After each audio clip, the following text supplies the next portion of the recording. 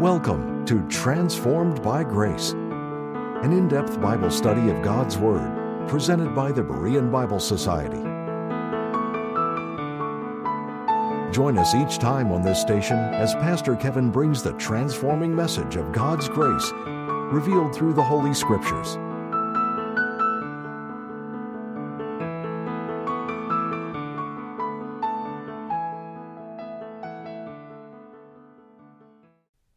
Today, in our culture of hurry and rushing around with so much to do, it's important to remember the priorities in our spiritual lives. There are 17 times and 16 verses that the phrase "one thing" appears in Scripture. These passages provide self-probing questions and an opportunity to assess the simplicity of our faith. Now, one is singular, one is specific, one is separate, and one stands on its own. It signifies importance, prominence, independence, and focus.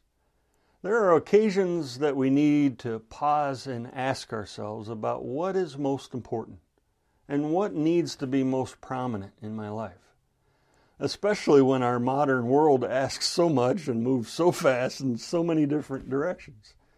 What is the one thing that I need to remember and do in my spiritual life? Having this kind of simplicity and order in life can be a great blessing. And in John 9, we learn about a man who had one simple, singular focus.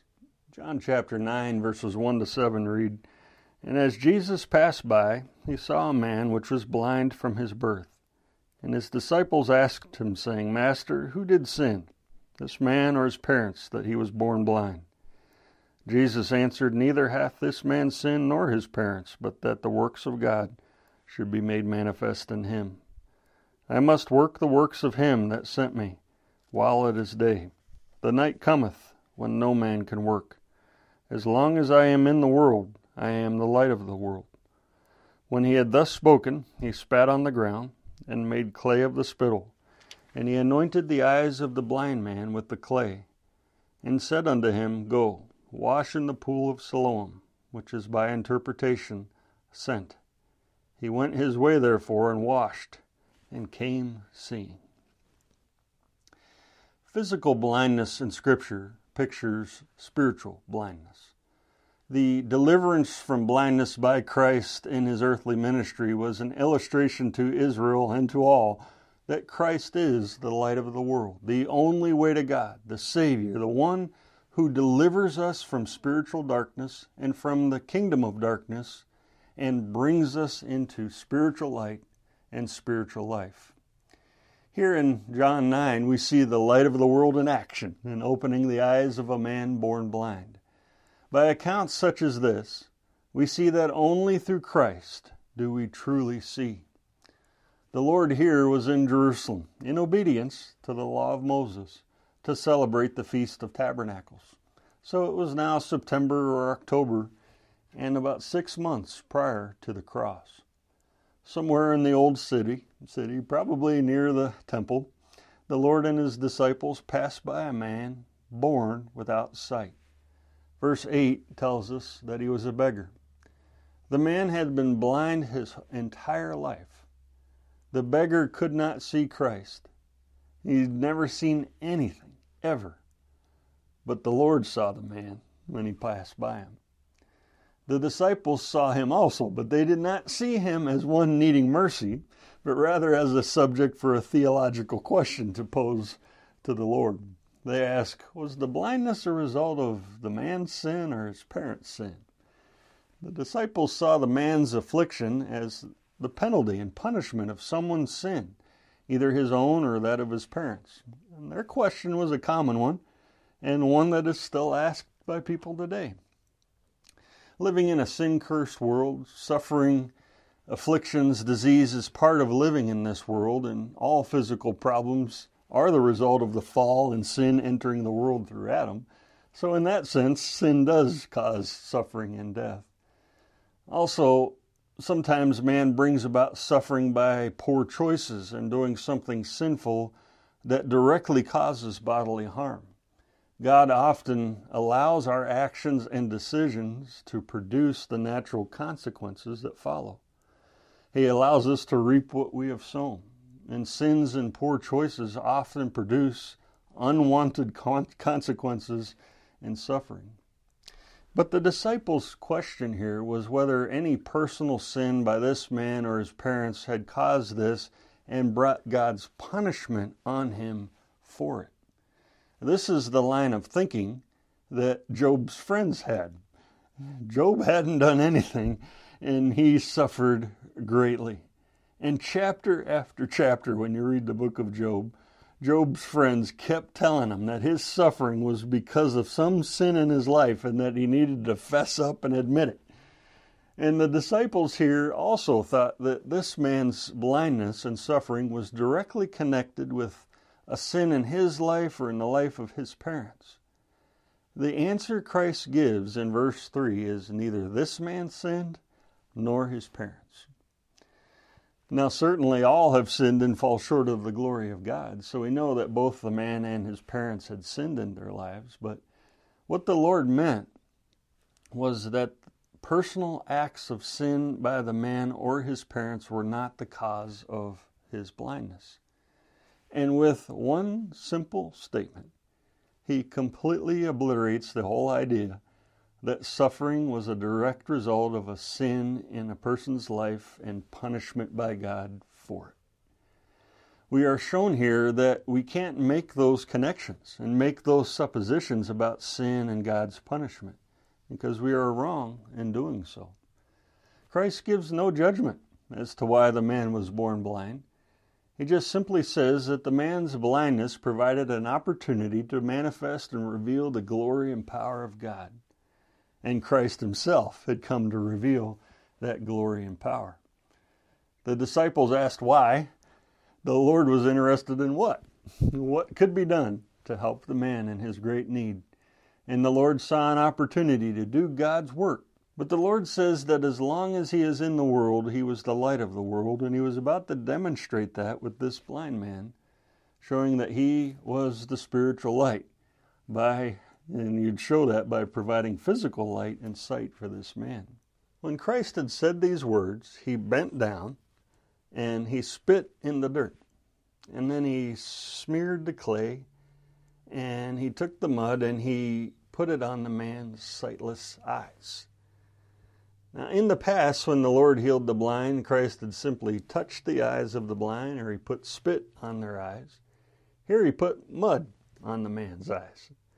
Warren Wiersbe put it well when he stated, "Our Lord varied his methods lest people focused on the manner of the healing and missed the message in the healing." After he applied the clay to his eyes, the Lord told the blind man to go wash in the pool of Siloam. The term Siloam is Hebrew for sent. And this is an interesting play on words here, because Christ had talked about him being sent by the Father, and he sends the blind man to a pool, meaning sent. The pool was located at the southeast corner of the city. The pool had its water source from the Gihon Spring in the Kidron Valley by a channel that carried water to it. So the water from the spring was sent to the pool by this channel and was how it got its name. The man is sent on a journey of faith, obedience, and submission. Without faith, it is impossible to please God.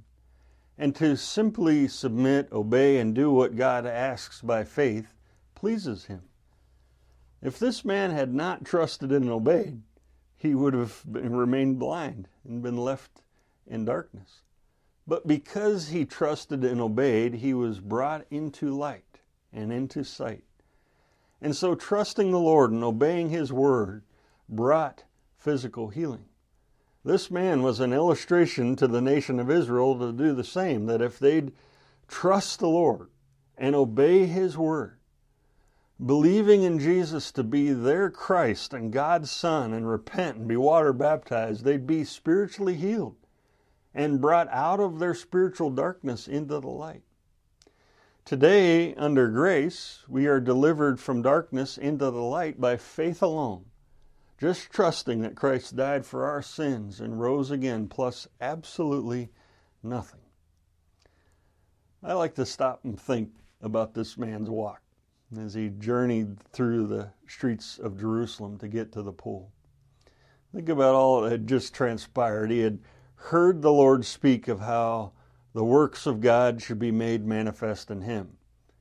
And this, as he was walking, undoubtedly quickened his step and excited him at the possibility of what that meant and what might happen. Think of him feeling his way, going as fast as he can down the street to the pool with all kinds of emotion, excitement, wonder, confusion, and hope. Christ hadn't told him he would be healed. He just put that mud on his eyes and instructed him to wash off his eyes. He hears the pool first, which makes him, I imagine, go even a little faster. He arrives at the public pool. He steps down the steps into it. He feels for the water. He cups it in his hands. He brings it to his eyes. He washes the clay off, and then he wipes his eyes. And then for the first time in his life, he could see light. He could see everything perfectly. He could see everything he'd wondered about his entire life. Everything was new. Everything was amazing. He saw the pool. He saw the water. He saw the sun. He saw the sky. He could see the city in its walls and its buildings and its streets. He could see the people. He could see birds and trees. He could see flowers. He could see color. He could see everything. He came away from that pool seeing perfectly, completely healed. In his excitement, he then heads to where he lived to see for the first time his family and neighbors. We'll be returning to the program in just a minute, but first we'd like to take this time to thank you, our partners, for making these programs possible. If you would like to access our library of helpful Bible study tools, go to BereanBibleSociety.org. Saved from What? Is an 18-page booklet transcribed from episode 58 of our program, Transformed by Grace, written and taught by Pastor Kevin Sadler, president of the Berean Bible Society. The Bible talks about salvation and people being saved. But what does it mean by this? What are we saved from? What fate awaits you? The single greatest way we show love and concern for others is to share the gospel with them. To order your copy, contact the Berean Bible Society for pricing and availability at 262-255-4750. To receive our free full-color 32-page monthly magazine, The Berean Searchlight, call 262-255-4750 or subscribe online at www.BereanBibleSociety.org. Thank you again for your generous gifts. And now, back to the teaching with Pastor Kevin. John 9:8-17 read, "The neighbors therefore, and they which before had seen him that he was blind, said, Is not this he that sat and begged? Some said, This is he. Others said, He is like him. But he said, I am he. Therefore said they unto him, How are thine eyes open? He answered and said, A man that is called Jesus made clay, and anointed mine eyes, and said unto me, Go to the pool of Siloam, and wash. And I went and washed, and I received sight. Then said they unto him, Where is he? He said, I know not. They brought to the Pharisees him that aforetime was blind. And it was the Sabbath day when Jesus made the clay and opened his eyes. Then again the Pharisees also asked him how he had received his sight. He said unto them, He put clay on mine eyes, and I washed, and I do see. Therefore said some of the Pharisees, This man is not of God, because he keepeth not the Sabbath day. Others said, How can a man that is a sinner do such miracles? And there was a division among them. They say unto the blind man again, What sayest thou of him, that he hath opened thine eyes? He said, He is a prophet. This man then bounds down the street without his walking stick anymore and without his beggar's basket, arriving at his home. At first, they don't recognize him, and there's confusion over the man's identity. And his neighbors and people who had previously known him when he was blind argue over whether he was the same blind man who used to sit in the street and beg. The drastic change in him and seeing him with normal sight was so incredible to him, they wonder if this is a case of mistaken identity, and then they start arguing about it. Some thought for sure that it was him. Others said, he's a lot like him. There's a resemblance, but it couldn't be him. And then the man himself insists and settles the dispute, and he's like, guys, it's me. It's really me. I'm the same person, the one you knew, who was once a blind beggar. That can be our testimony after we trust Christ as our personal Savior and we see spiritually that people don't recognize us anymore because there's such a change, there's such a transformation to our heart and life as a result of Christ and now being in the light. The change in us can make people wonder the same thing if it's the same person that they once knew. And notice, though, that there is plenty of debate, lots of questions, but no excitement, no joy on behalf of this man who had been so miraculously healed. They missed the big picture. Instead of a celebration, they drag him into an inquisition, and he's made to stand before the Pharisees to answer for how this happened. The Pharisees, like his neighbors and people who knew him before, asked him the same question. How had you received your sight? Since the man had been born blind, the miracle had been more significant and incredible to the people and the Pharisees. Again, he's asked by the Pharisees, how? And it's been said that they were all asking the wrong question. They should have not asked how, but who?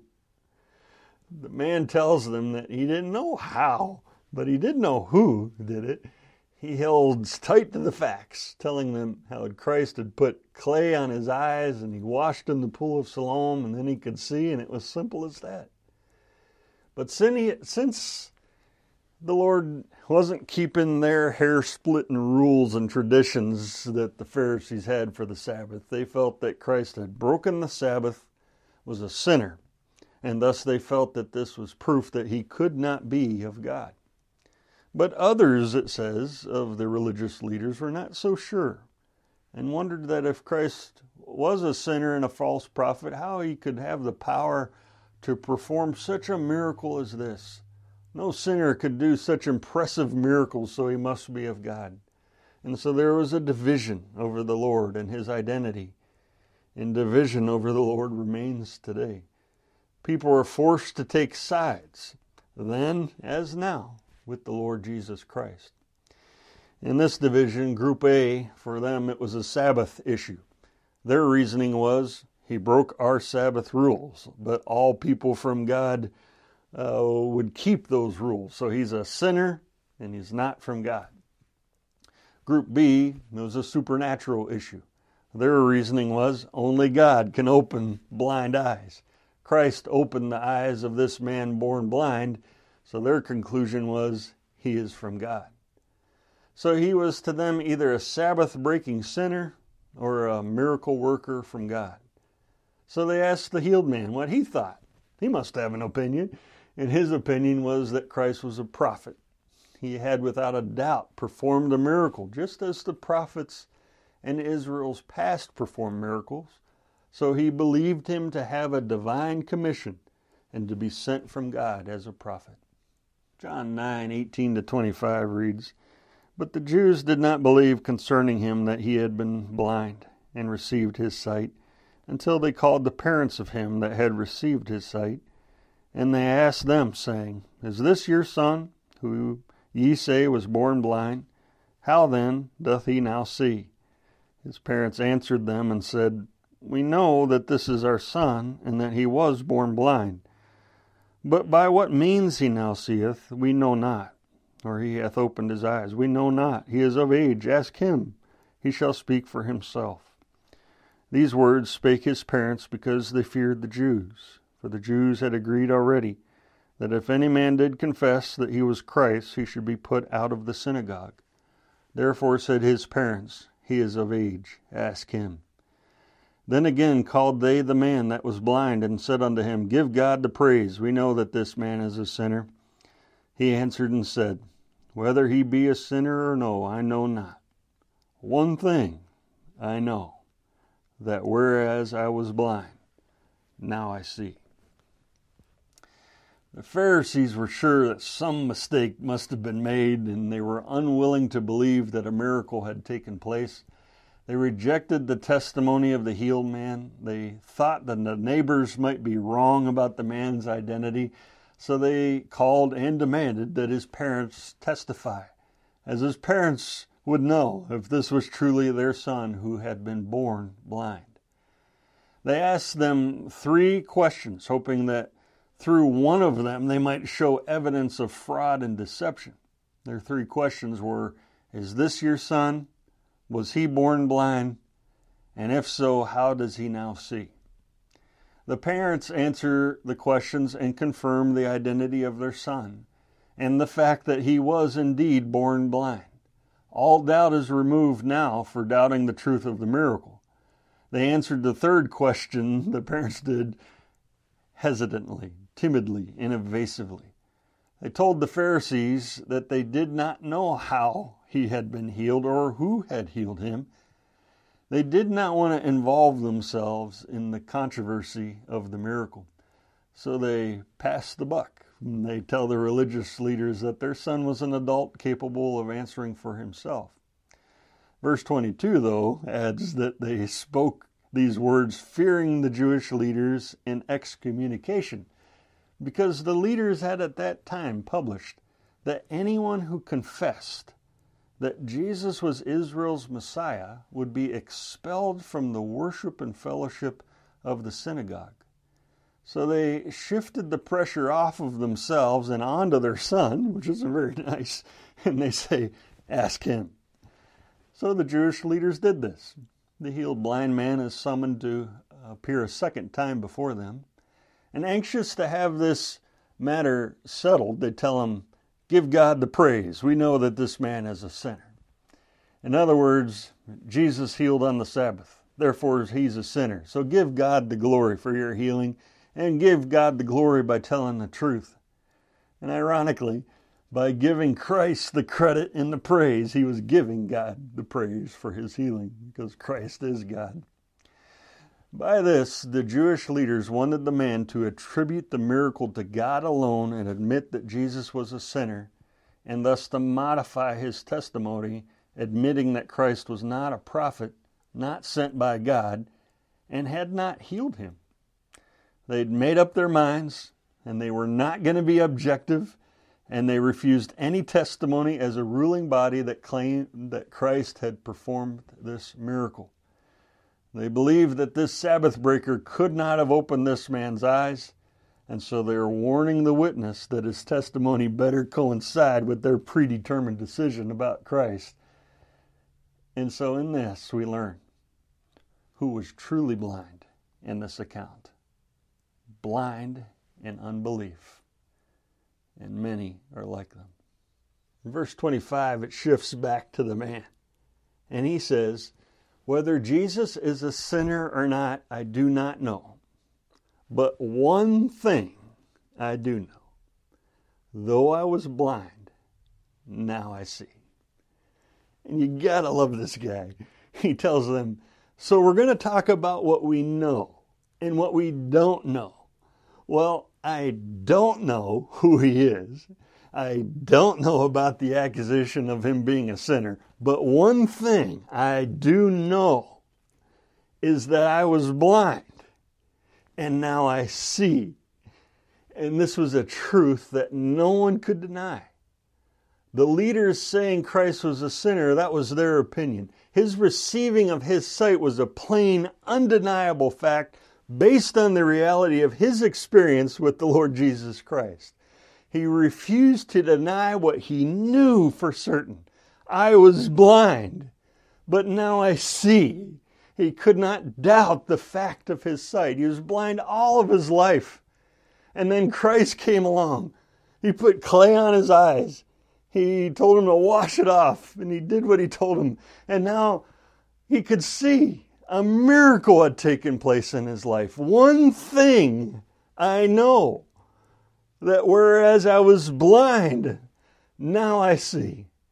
There is a lot in life and in our walk by faith that we do not understand in life. There is a lot we will never know or understand on this side of glory, but there is one thing that is important that each of us know, that having trusted Christ as our Savior, once I was blind, but now I see. And that's what we sing in Amazing Grace. Amazing Grace, how sweet the sound that saved a wretch like me. I once was lost, but now I'm found, was blind, but now I see. This blind man is a picture of all mankind. Everyone that is born into this world is born blind, spiritually blind, and a sinner. The Lord Jesus Christ giving sight to this blind man is a picture of the Savior, the light of the world, bringing the light of life and spiritual sight into a person's soul when they trust Him as their Savior. The man's joy at his sight pictures Christ's love for us and our joy in our spiritual sight and deliverance from darkness. We must remember this one thing in our lives. This one thing that we know is true. And allow the joy of our salvation to motivate us to live for our Savior and His glory. Something marvelous happened in our life having met Christ. A miracle has happened to us having trusted Him as our Savior. And this one thing we know, He saved me from all of my sins and set me free. I was lost, stumbling in darkness and spiritually blind, but now I see, in all things have become new. Sidney E. Cox wrote the following in her song, This One Thing I Know. This one thing I know.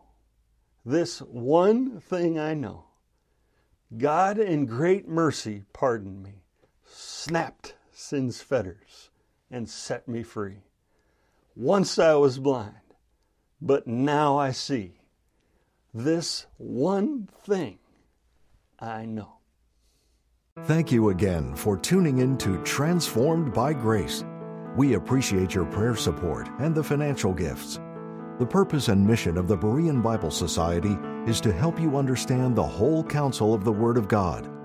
For more information, visit our website at www.bereanbiblesociety.org or give us a call at 262-255-4750. Or if you prefer, write us at the Berean Bible Society, P.O. Box 756, Germantown, Wisconsin, 53022. Now until next time, may you be transformed by God's grace.